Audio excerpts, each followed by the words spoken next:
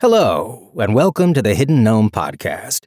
Before we go any deeper, I thought I'd take a moment to let you know where we're heading. Today, we dive into one of the stories that Will White sent to his mailing list subscribers at some point in the last few years. All of these short stories are tucked away inside one or another of his worlds. Maybe Cradle, possibly Elder Empire, but probably Traveler's Gate.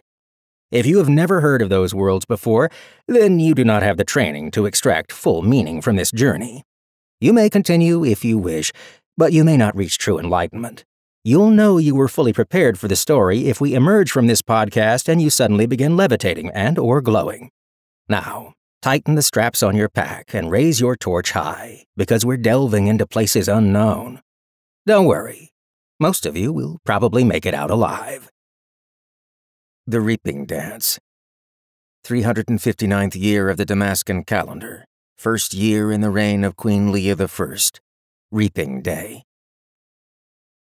Wearing a mask made Simon feel like he was walking into a fight.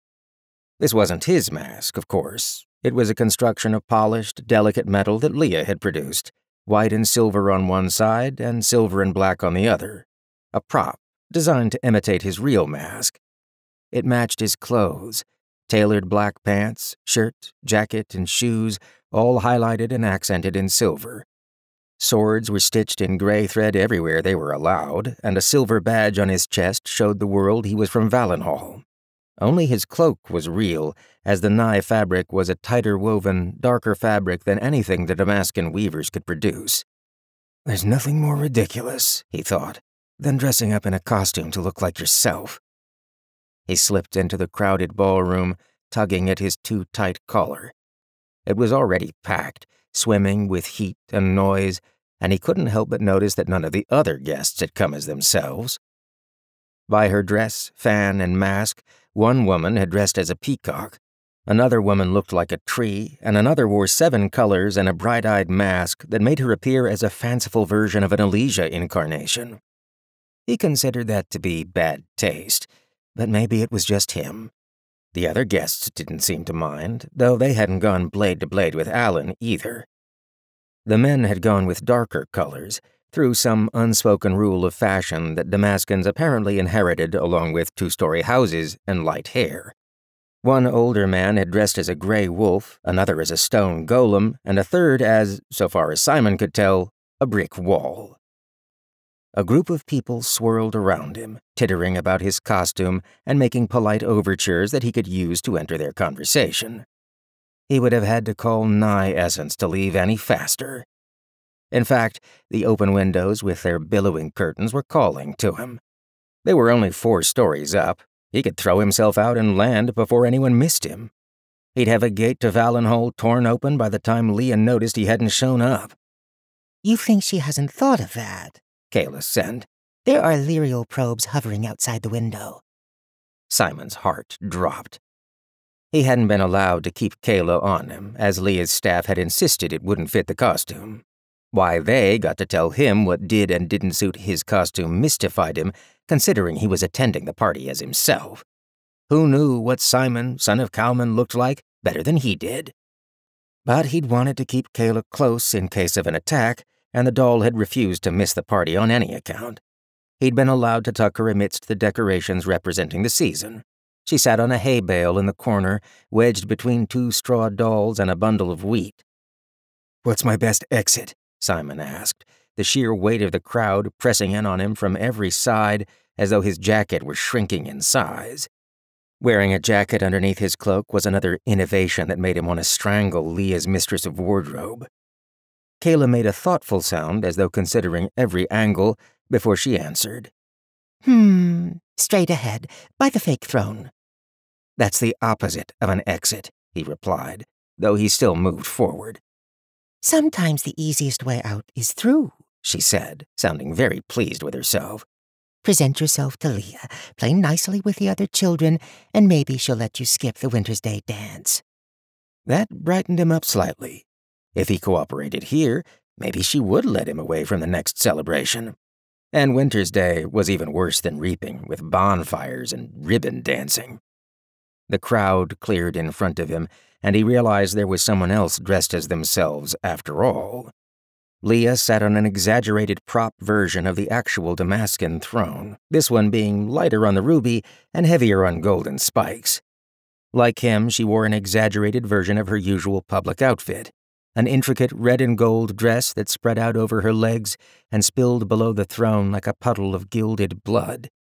A ruby-set golden crown tied into her dark hair, which was elaborately curled and stacked about a foot taller than usual, and a mask that covered up the left side of her face entirely but revealed her one bright blue eye. Like Simon, she was wearing a more complicated version of her normal attire. Unlike him, she wore it well.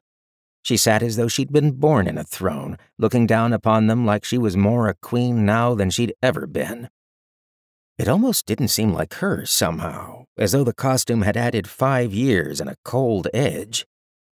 When he approached, the Damascus lords and ladies scattered, like a gaggle of very polite geese trying to appear dignified as they scampered away from a large dog. Only a servant girl in bland gray, a villager with a plain, mass-produced mask, stayed by the queen's side. He still kept his voice low as he spoke to the queen. She'd chided him before for speaking his mind to her where others could hear it. "I don't understand the point of the masks," he said, "especially when we're not in disguise." "Indeed," the servant girl said, in Leah's voice. "They're so easy to see through, I wonder why we bother with them at all." In Simon's head, Kayla laughed. Simon looked from the girl on the throne, who was studiously ignoring him, though a smirk played at the corners of her mouth, to Leah in the gray servant's costume with the plain mask. Her red eye was hidden behind a wave of her dark hair, which cascaded over her as though it just happened to hide the left half of her face. She gestured to it, smiling beneath her mask. "It was a pain getting my hair to stay like this, I can tell you. And I've already had 3 jokes suggesting I'm too shy." Simon was still looking from Leah to her look-alike. "Why?" he asked at last. She shrugged one shoulder and opened her mouth as though to reply, but then her entire demeanor changed. She became very serious, leaning close to him and whispering. "Word passed among the servants only a few hours ago," she said, voice low. "We suspected an attack here, at the ball." He immediately stuck a hand out to the side to summon Mithra. "Not on me," she said immediately. "But there are many rich, influential people here. Some of them have enemies." He turned his back to her, scanning the room. One broad-shouldered man had swords strapped to every available plane of his body, dressed as either a Tartarus incarnation or a smithy. "We need to get you out of here." She grabbed him by the shoulder and pulled him back around. "I'm prepared," she said, flashing her Lyrial crystal bracelet from beneath one sleeve.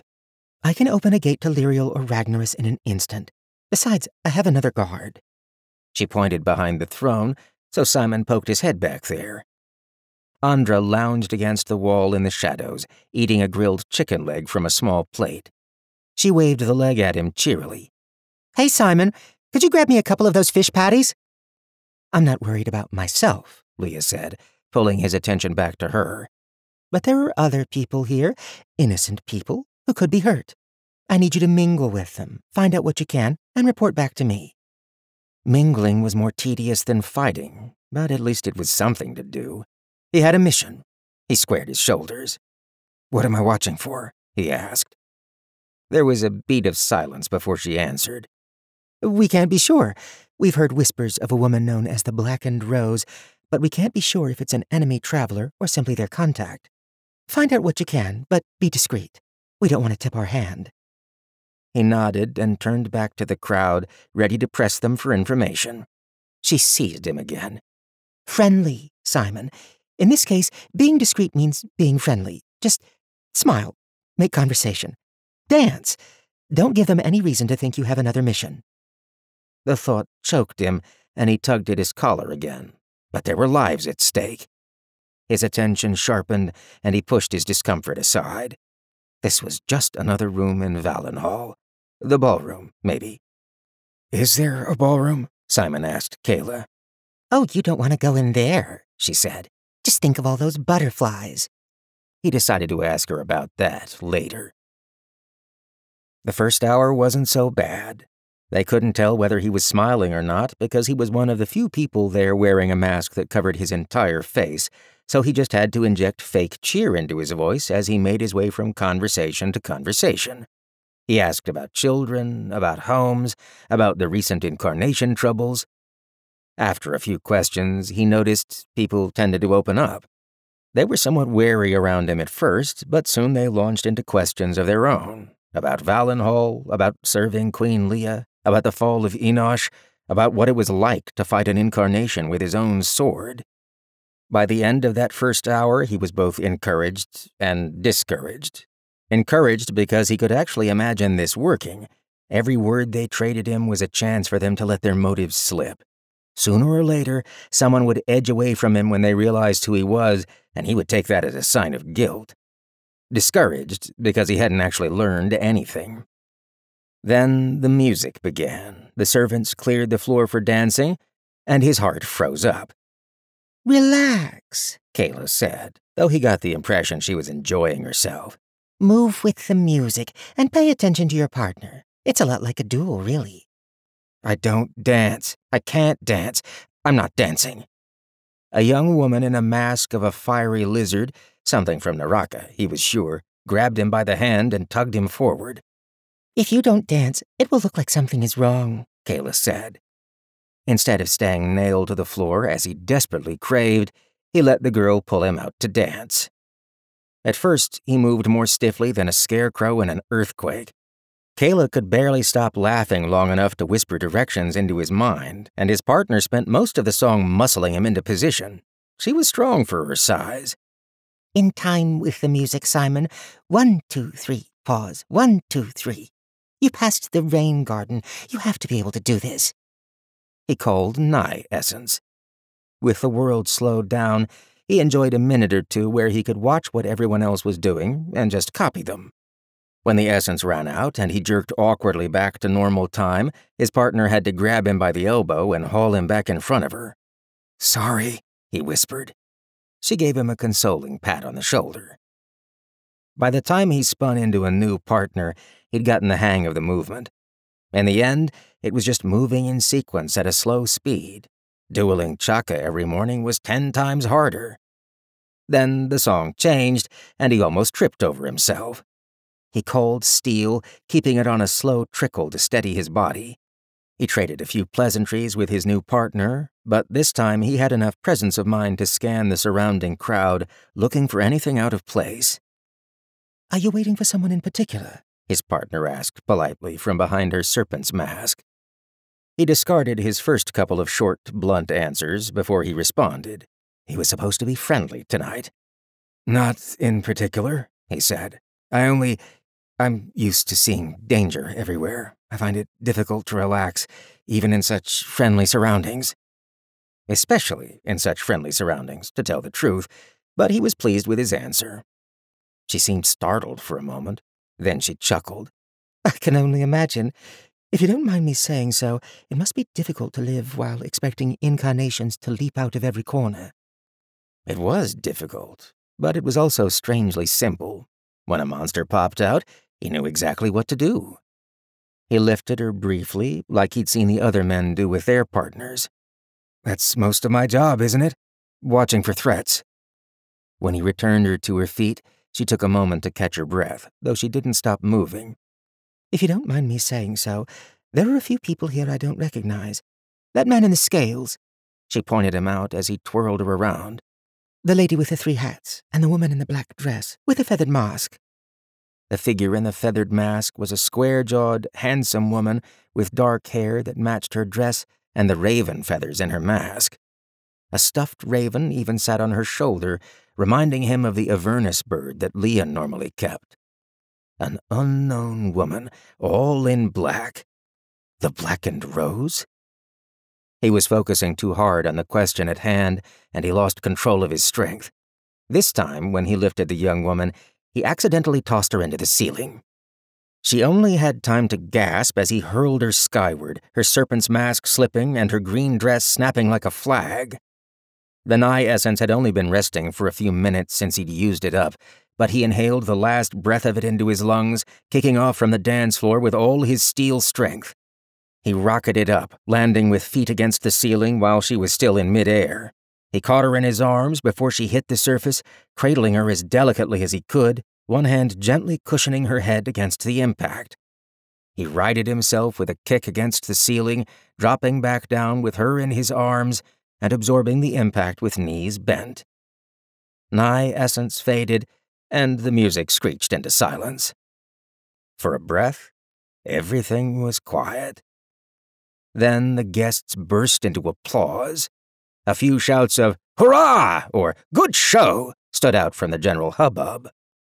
The young woman clung to his neck like a terrified cat to a branch, her breaths coming so fast he thought she might pass out. He couldn't think of anything apologetic enough, so he ended with, "Very sorry. I wasn't thinking, I just lost you." It was another moment before she evened out her breaths and peeled her hands away from his neck, allowing him to place her carefully on her feet. As dancing couples started to swirl around them once again, giving them a wide berth, she finally steadied herself. "Simon, isn't it?" she asked at last. "Yes, my lady," he said, voice full of dread. "My name is Eliza. If you don't mind, I should very much like to dance with you again on another occasion. I would continue tonight, but I'm not sure I'm quite composed." He winced. "I am sorry about that. No, don't be sorry. Winter's Day? Winter's Day. I expect to have a dance reserved." She glanced at him from behind her serpent's mask, as though about to say something else, but in the end, she scurried off. "And to think I almost missed tonight," Kayla said wistfully. Simon wasn't entirely sure he knew what that meant, but fortunately he had a mission to distract himself. The woman in the raven mask was sweeping her way between knots of dancers, apologizing to some, utterly dismissing others, marching across the room as though she had a mission of her own. Toward Leah. Simon had to push through a wave of young women in colorful dresses, each of them suddenly very interested in whether or not Simon had a partner for the next dance. He wasn't sure exactly what he said to them, but it got him through without anyone drawing a hidden dagger and stabbing him in the ribs. By the standards of Valenhall, that was a success. "Just in time for an assassination attempt," the woman was saying, even as she shouldered aside a graying fat man dressed as an elephant. Simon couldn't believe an actual assassin would be that bold, but on the bright side, at least she had made his job easy. He seized her by the wrist with a grip as solid as Benson's steel. "Excuse me, my lady," he said politely. "What was that you were saying?" She froze for an instant, then slowly turned. "What do you want, Simon?" she finally asked. Her stuffed raven cocked its head, looked at him, and then let out a caw that jabbed a needle into his thoughts. As he stood there in surprise, her eyebrows raised over her mask. "You didn't recognize me. Honestly, this is even less of a disguise than yours." Overlord Fiora Tyrannus was an Avernus traveler of the Corvinus tribe, which gave her a contract with mind-reading ravens. He hadn't interacted with her for most of a year. Which was still, of course, no excuse for not recognizing her. And she was one of the few people at the party who had earned Leah's trust. He said something incoherent that included the word attack. She considered him, and for an instant he thought he saw her wrestling her expression under control, but it was hard to tell with the mask covering the upper half of her face. "I said that to get him to move out of my way," she said at last. "It's nothing so dramatic as an assassination, but an attack? Absolutely. I'm picking up very determined, specific thoughts about assaulting defenses and overcoming obstacles." Simon drew himself up. "From who? Can you tell?" Overlord Fiora scanned the crowd and quickly extended a finger. "There, the young woman in the snake mask and the green dress." It was his dance partner, the one he'd almost thrown into the ceiling. She had just come back into the hall, smoothing her skirts and bowing slightly to an older woman in a similar dress and mask. Of course, he thought. That was why she'd run out of the hall in a hurry. She'd known he was closing in on her. He immediately turned for Leah, but Fiora smacked him on the back of the head. "Stop. Think. She's not going to attack Leah, we know that. What else could she be after?" "It doesn't matter," Simon said immediately. "She won't get it. I'll walk her out, and if she doesn't leave, I'll throw her out the window." "I don't think anything so dramatic is required," Fiora said, and her raven echoed that with another squawk. "I get the distinct impression that she won't make a definitive move until after the masquerade, so why don't we keep an eye on her for a little longer? At the first sign of trouble, I assure you I'll let you know." Over the next few minutes, Simon kept his eyes fixed on the young woman in the serpent mask, Eliza, and the couple he determined to be her parents. Each second crawled by as he waited for them to make a move, to leave the hall, to draw weapons, something. They did gesture in his direction fairly often, but that could have been in reaction to his almost breaking their daughter's spine against the ceiling. After what felt like forever, the mother drifted over toward the throne. Despite Fiora's insistence that there were no hostile thoughts coming from her, Simon pushed close enough that he could make it to the throne with one steel-fueled leap, sword summoned and ready to use. He only stopped from moving even closer because the woman was clearly addressing the girl on the throne, not Leah in her servant's uniform. After a few minutes, Eliza's mother let out a laugh that carried even over the hubbub of the ballroom, and then slid back to her daughter and husband. On her way, she cast a glance or two in Simon's direction. Or was that at Overlord Fiora? The death of an overlord would be a blow to the kingdom. Though he supposed that Fiora wasn't a likely assassination target, given that she could read minds.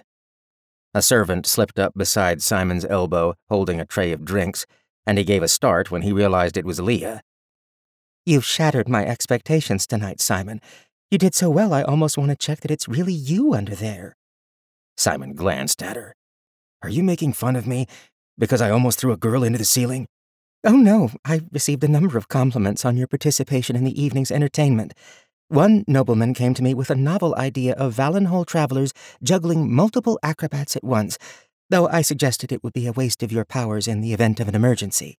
No, that's not the surprising part. You actually spoke with people. You danced with strangers. You asked about their sons and daughters and complimented them." "Have you been watching me all night?" "They told me themselves." She flicked her hand at her replacement. "Not me, but I heard them. You have something of a reputation as cold and distant, an icy hand who only moves when death is required." "That seems dramatic, don't you think?" "I heard that from a nobleman with a lute," Leah said, handing a drink to a nearby man and taking his empty glass. "I think she wanted to be a bard of some kind. Anyway, you've socialized. You should keep doing it, no matter how much you hate it. Life is easier when people like you." Uncomfortable, Simon changed the topic. He pointed to the mother and daughter in the serpent masks. "I can remove those two for questioning. Quietly. Overlord Tyrannus helped me identify them. They're planning something."